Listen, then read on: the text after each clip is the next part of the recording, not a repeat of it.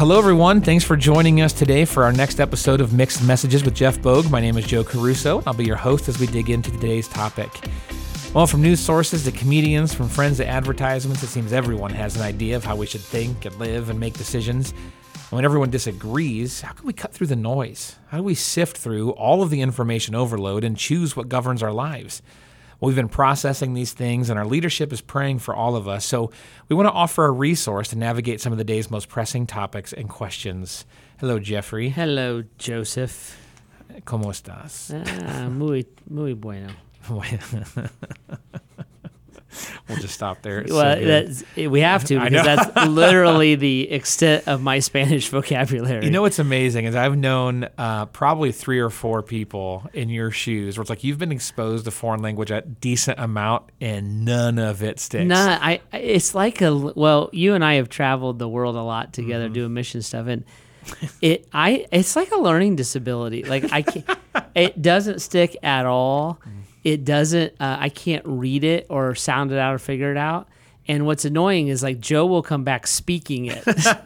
He's like, I speak Swahili now. Or Swahili. What is it? Swahili. Yeah, that so proves the point in and of itself. There it is right there. I cannot do it. I'm awesome. Terrible. And I also can't, I think it is like a thing in my brain. I can't even land the names. Oh, yeah. So, and I actually have that problem in English. Like I'll know somebody. This happened to me earlier today. Like I'm talking about we're setting a meeting up, and so I'm talking about this lady I have known for years. Like we're friends. Like their kids are part, and I'm like, what's her name? And so I start talking, she has long hair. She's, but it's embarrassing. Like it's terrible. And it's a thing, Joe. So I want to thank you for publicly mocking my disability. Oh, absolutely. Anytime you need to be humbled a little bit, I'm your guy. That's good, because I don't have anybody else speaking critically into my life. Oh, I'm not speaking critically. I'm just allowing you to think critically about yourself. It's very different. That's awesome, though. Yeah, hey, we need the body of Christ. We can't be good at everything. We'll find something you're good at. Yeah. Oh, that's good. Well, speaking of end times, that's where we're headed today. By the way, this is way more intelligent than the conversation we had about mullets for 7 minutes when I first sat down. That's true. That was a somehow deep conversation, but a very shallow thing. Like I feel like my IQ dropped. Like it might have been a point a minute. Yeah.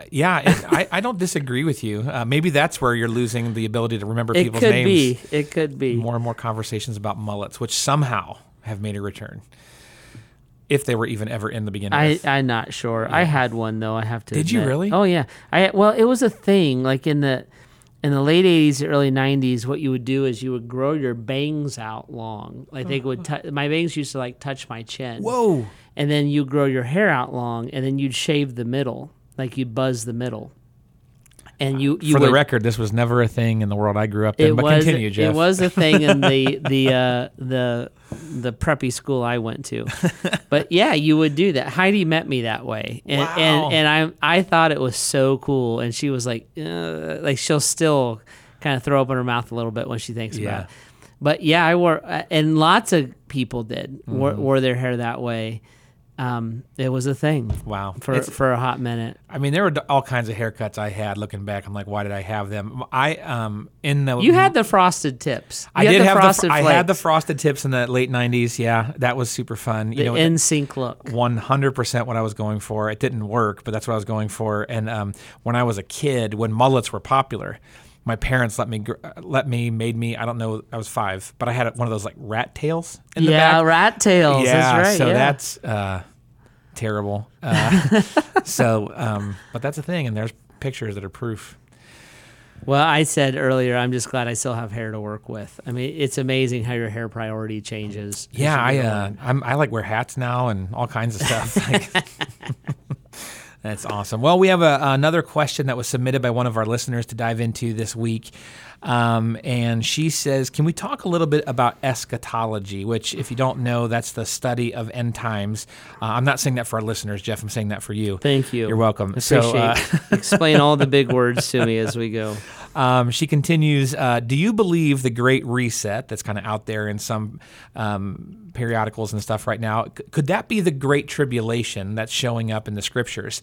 She's been studying more about end times these last few years with all the chaos that's going on, especially on a global scale. She says, am I right to interpret the Bible literally? I know some interpret more allegorically. Then there's things like Matthew 24. What are the birth pains that Jesus talks about refer to exactly? Why do some believe the church replaced Israel? Israel's talked a lot about in the Old Testament. That's like replacement theology. How can I know and trust that I'm reading and interpreting Scripture correctly? It seems we are closer than ever before to the return of Christ. I'm guessing we're always getting closer, but man, the past 2 years seem to have made me study more and get excited about Christ's return.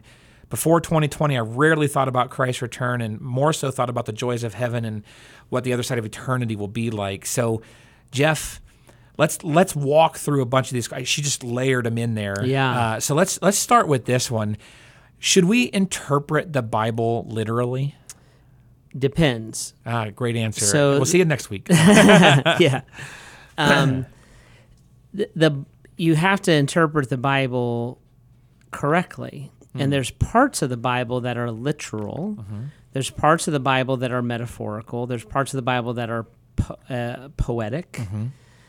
And so you need to be enough of a student. You don't have to have your doctorate to figure this stuff out, but you need to be enough of a student of the Bible to know which parts you're reading.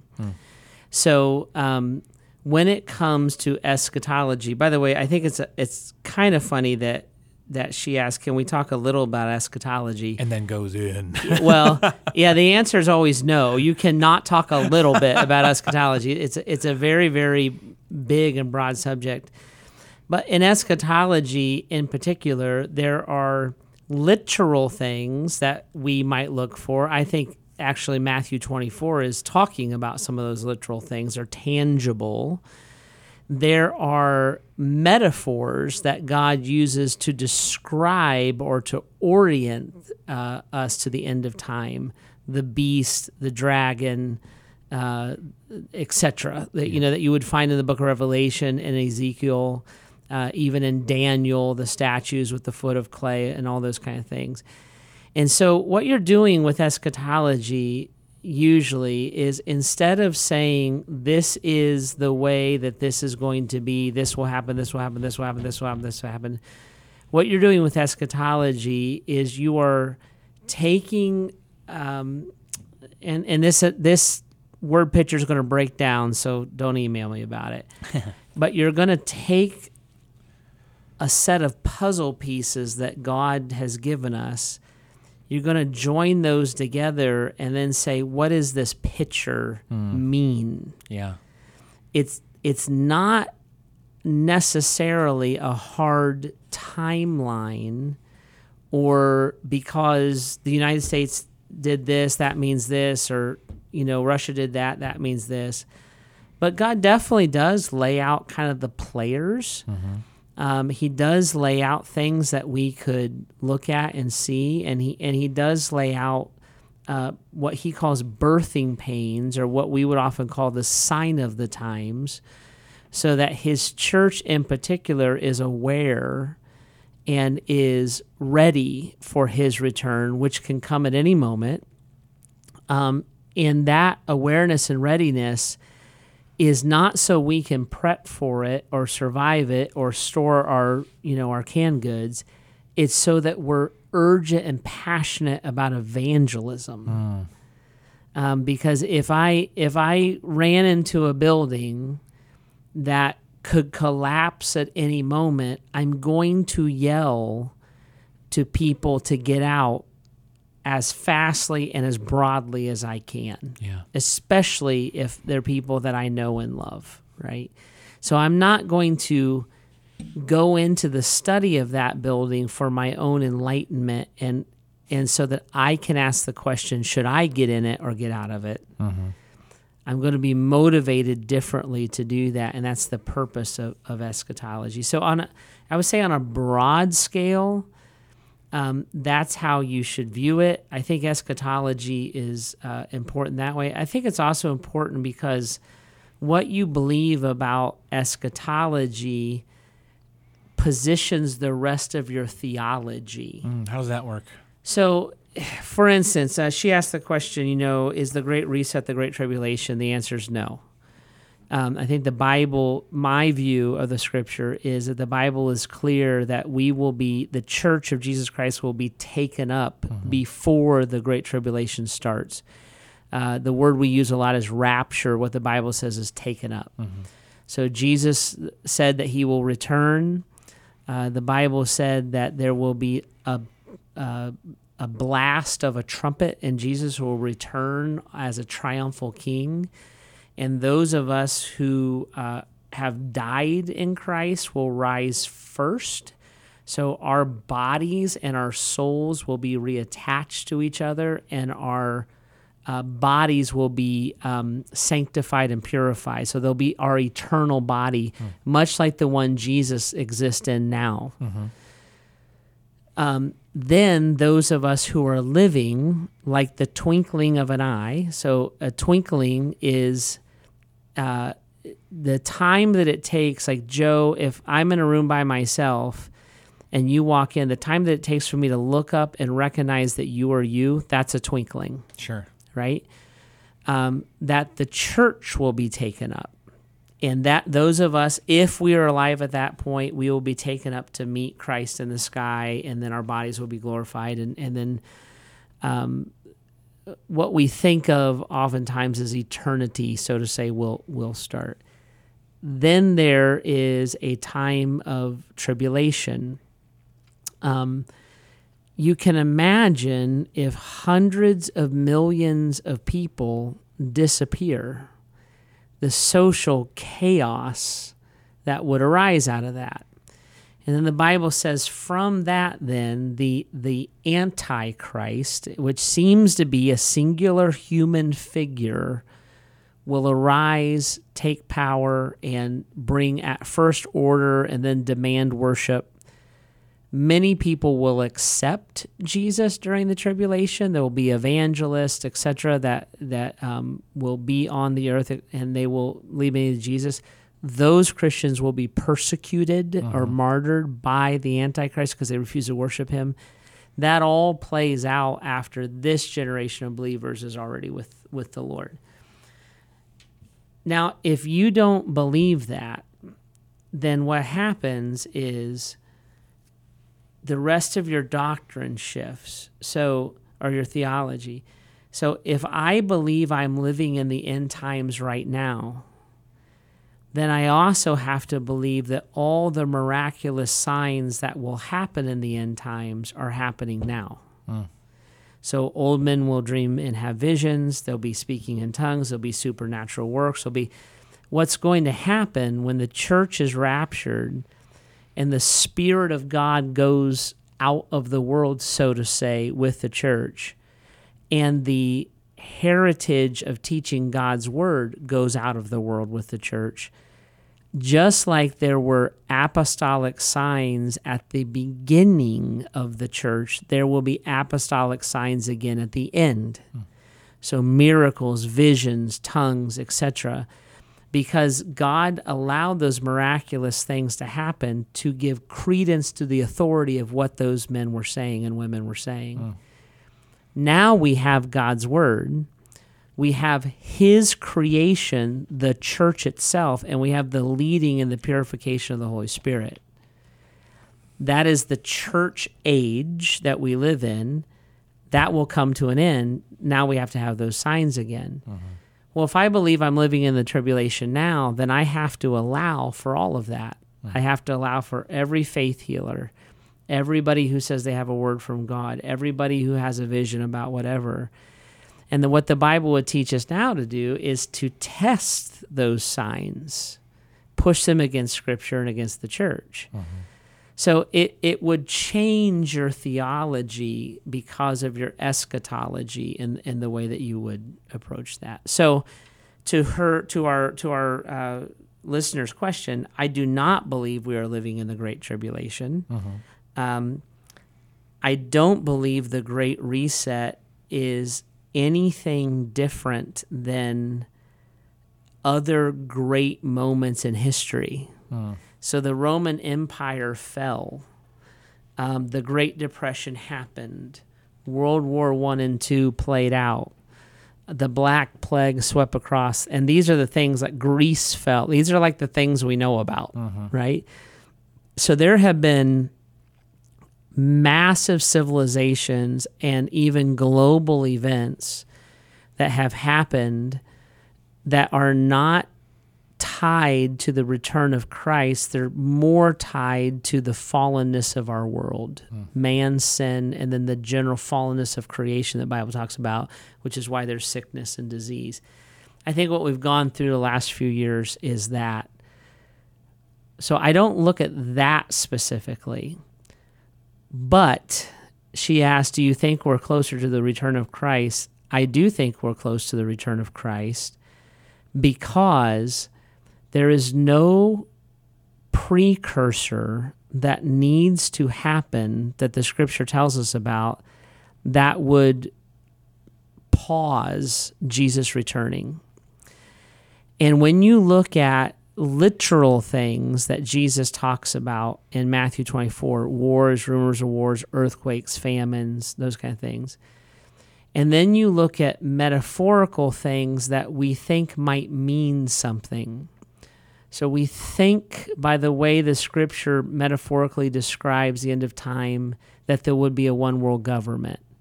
We think there might be a one world financial system so that if you don't take the mark of the beast, you can't buy anything. We think the world will destroy itself. The Bible says like the stars are going to fall and this and that. And like, is that a meteor shower? Maybe. Is that nuclear annihilation? Maybe. The Bible describes it. It doesn't say this is what's going to happen. So when you look at the world that we live in, and then you look at the existence of the state of Israel. So one of the things that the Bible seems to say is that Israel is the hot spot during the end of time, Battle of Armageddon, etc., and that nations will be raised up by the Antichrist. They'll go to Israel. The reason that that's a big deal is because for thousands and thousands of years, there was no nation called Israel. And we were talking, I think it's 1947, that it was reestablished. That is brand new. Now, I'm young enough, you're young enough that we grew up with Israel. We don't think much about it. But on an eternal scale, that nation of Israel has not really existed since a little bit past Solomon. Right. So the fact that Israel is a nation, the fact that she exists, and then there are these literal signs, what you can do then is you just do a little bit of reverse engineering. There's a description in the Scripture that at one point the Antichrist will be struck down and the whole world will see it at once. I remember being a junior high kid in the 80s. So you're talking 40 years ago, which is nothing on the scale of history, right? Just a blip. And I remember my Sunday school teacher talking about the end of time, and we were talking about it as a class.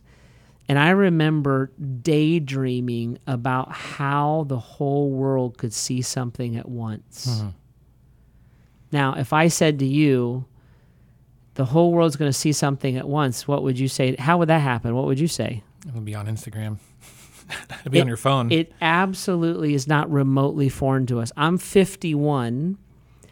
I remember when my mom and dad got an ATM card. So if I said to you, the world's going to be on one financial system, I remember a few years ago, I was in Spain. I got a phone call. I picked it up. It was American Express making sure that I was me. I'm like, yeah, you just shut down all of our banking's, you just shut it down, right? If I was like, man, if we were going to have a one world government, what organization could that run through?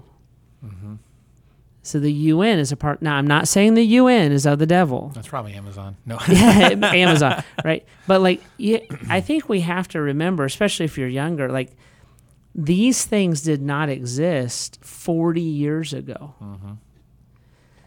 If the ability for mankind to destroy our own planet is less than 100 years old. Yep. Nuclear weapons, 1945. Right? You think of famine. We have, there's a global seed vault in at the North Pole because of pestilence, and we know what herbicides and things like that can do to our environment. When you think of wars and rumors of wars, just read any news feed out there. That's what's different, and we could sit down. And in fact, I did this about 2 years ago. I have a Bible study on Tuesday morning just for men. That, by the way, every listener is welcome to come to. It starts at 7:00 a.m. In the Gent Road Auditorium right now. But about 2 years ago, we just happened to be in Matthew 24. We were just going straight through the book of Matthew, and so I came to that passage that our listeners writing about. And I said, guys, I want to do something. Here are these wars, rumors of wars, et cetera, that are in there. I said, let's get out a whiteboard. And I said, I want you to tell me, without sensationalizing it and without speculation, how these things could play out. We spent less than a half an hour, and we filled up double sides of a whiteboard. And we're like, yeah, Google, yeah, your phone. Yeah, live feed. Nothing like, I know the Spirit of God must move in a mystical beast. And it's just like, yeah, banking, they can shut it down. Yeah, that's what's different. The Bible also says at the end of time, the hearts of many will grow cold. The division in the church and the moving away from Orthodox Christianity, or I would say the Word of God, the rapidness and the vehement nature of that is different in the last 100 years than it was before. So do I think we're closer? Yeah, I do. Now, this is what I always say. The Bible says, because the book of Peter talks about this, it says, many will mock you and say, where is this return that you talk about? And so the apostle warns us, just don't be thrown off by it. And this is why this is so important. The Bible says 1,000 years is like a day to the Lord, and a day is like 1,000 years. So I just want you to think about this. Jesus said, I will return and I will take you, right? Where is he? In Jesus' mind, he's like, I've been gone 2.5 days. This feels like centuries to you. I do not work that way at all. So his quick return, now I don't know if it's 5 of his days. I don't know if it's 3. I have no idea. In fact, he doesn't know. Right. The Bible says only the Father knows. But in God's timeline, he has not been gone a long time. And every day that he restrains his return, he's doing that so that the church can proclaim the good news to the lost, so that more can escape the wrath and the judgment that comes with his return. Yeah. Jeff, thanks for walking us through that. I think that's very, very helpful. My guess is our listeners either fall in one of two places. One, they're like, "Como say what?" Or they're enraptured by this. See what I did there? Yeah. Oh, that's good, Joe. But because there's a lot there. And you mentioned the point is to continue to be diligent about a pursuit of God and the pursuit of people so that more and more can be with him as this all unfolds. The other question that she asked that I think is kind of maybe even wraps this up a little bit, how can we know that and trust that we're correctly interpreting Scripture? For instance, how do you have confidence and even knowing what you just said is even close to what God intended as he wrote Matthew 24 and the rest of the things? Yeah. You have good theology and strong doctrine. So Scripture has a context to it. And the end times, in a unique way, is one of those things that charlatans will try to convince you they have clarity on, but God doesn't give it. When you are a student of Scripture, you study culture, you study language, and all that leads to context. Like one of the questions she asked is, why do some believe the church replaced Israel? Right. For instance, I don't believe the church replaced Israel. The church and Israel are different. Yep. That's why you don't read Old Testament promises to you. Yep. God didn't promise to expand your territory. He promised to expand Jabez's territory in the context of expanding Israel's. Mm-hmm. Now, God makes promises to me too. Sure. That I should take personally, but like you need to understand that. So I think if you're going to go deep into eschatology, reading the right books, getting maybe in the right Bible studies, and having that done around good theology and doctrine is important.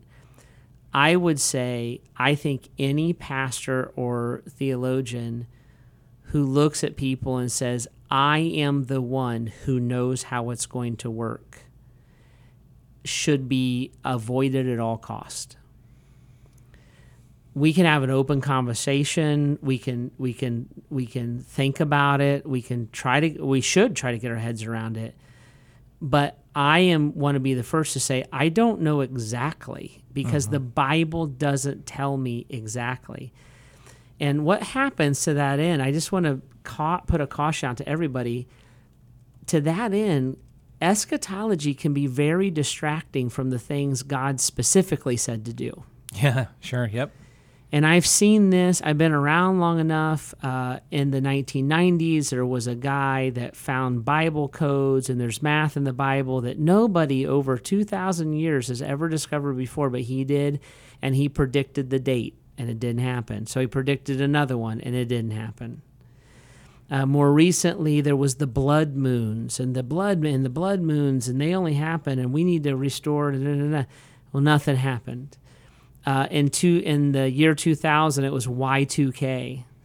And I had people coming and say, I remember one time getting stopped by a lady at the store. And she's like, why isn't our church preparing to support our people through Y2? Because the Lord's going to return. We should have dry goods and we should have ammo. I'm like, I'm not planning on being here when the Lord returns. So there is conspiracy, and this is what happens, guys, and please hear me. I think this is critical. Every time your world changes does not mean that your God does. I think people in 1930 and 40s Europe, can you imagine how they were interpreting Hitler and the specific persecution of the Jews? And I imagine Americans living through the Dust Bowl. Can you? And there were locusts, and that so you have to be careful. The point of eschatology was never to figure it out. Right. The point of eschatology was our Lord looking at us and saying, "Guys, I am going to wrap this up one day." That gives hope and urgency. And if Jesus doesn't know, you don't either. So don't be engrossed in eschatology. Be aware, be motivated, but do not be engrossed by something, because what God wants made clear, he makes clear. What God wants to be a mystery, he leaves a mystery. And I don't know about y'all, but I have plenty of trouble living out what God made clear. Yep. And that's where my energy needs to go. And when we're with the Lord, whether it's through death or through the rapture, then we'll know. Yep. And so I just think that caution is important. And I think churches and Bible studies and leaders, if you spend more than a few weeks talking about this alone, you're spending too much time on it. and you'll find it. I mean, dare you to Google. It's a mess. But all of those people, to one degree or another, have been proven wrong. And they're like, well, because a Democrat got elected. No, because a Republican got elected. No. It's because computers came out. No, it's not that. It's because of a new generation of the way that they think and the sexual. I'm like, stop that. Uh-huh. Love God, love people, go after the harvest. That's what we're called to do. Yeah, I love that. It's not a code to unlock. It's to point us toward hope and urgency. Yeah. So good. Well, if you have questions that you'd like for us to be addressed on Mixed Messages here, you can always submit those at bath.gracechurches.org/mixed messages. And if we can help you take unique next steps, maybe we can offer resources about this topic or different communities and studies to get into, we'd love to help you. If you like what you're hearing and you want to hear more of it, make sure you subscribe, follow, rate, and review our podcast. And if you're looking for a place to connect with others as we pursue God, you can always join us on the weekend here at Grace in person, or you can even check us out online. Thanks so much for jumping in with us today as we continue to seek God's voice through all the mixed messages around us. See you next time.